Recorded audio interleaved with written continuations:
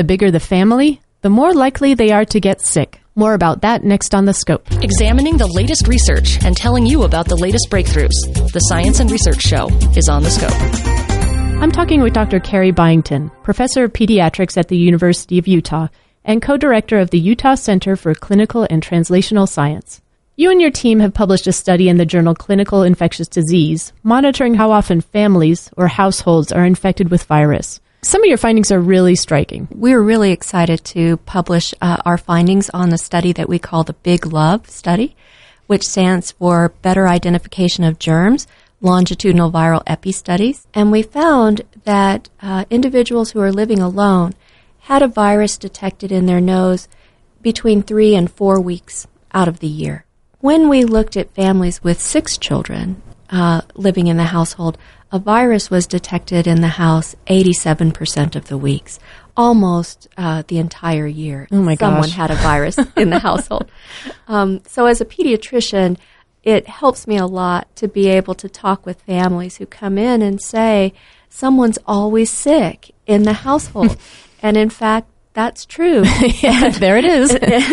and is probably fairly normal. And so that helps us in our practice to be able to reassure families, are they seeing something normal, or is their child really having more infections than they should be having? That's a common question I get as a pediatrician. With each additional child in the family, does the amount that family is infected with virus increase? Having one child changes your risks quite a bit as a household, and you go from having virus in the household from about 7% of the time to about a third of the time you'll have virus in the household. But for those families that have 2, 3, or 4 children, the risk of virus was fairly constant within the household, about 50% of the weeks.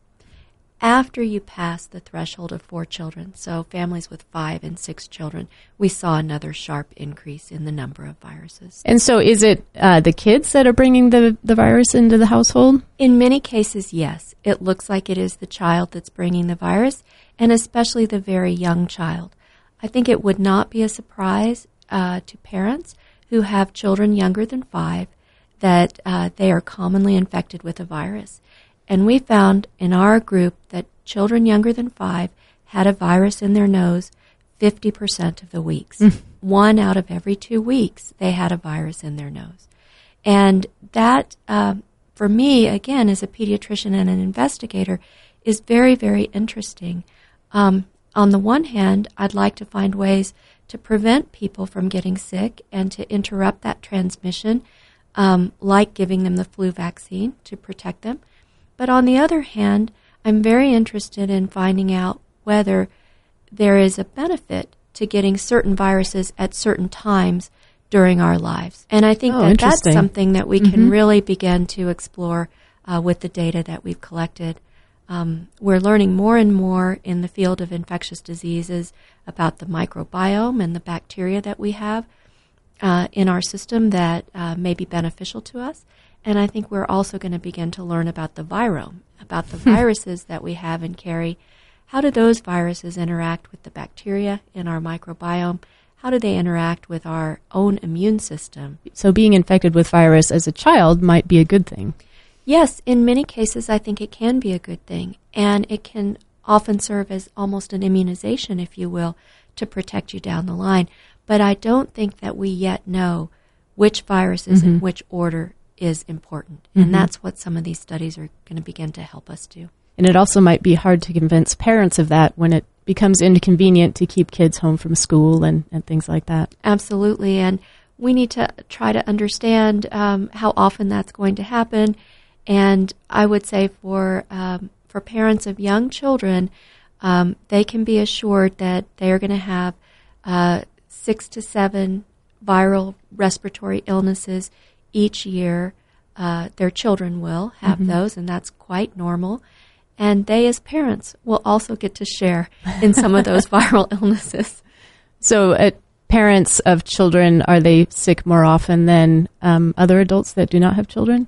Yes, we did find that in our study, and we found an interesting age breakdown. So parents of younger children, so those in the age of 18 to 39 were nearly twice as likely to have viruses as older parents who were over the age of 40.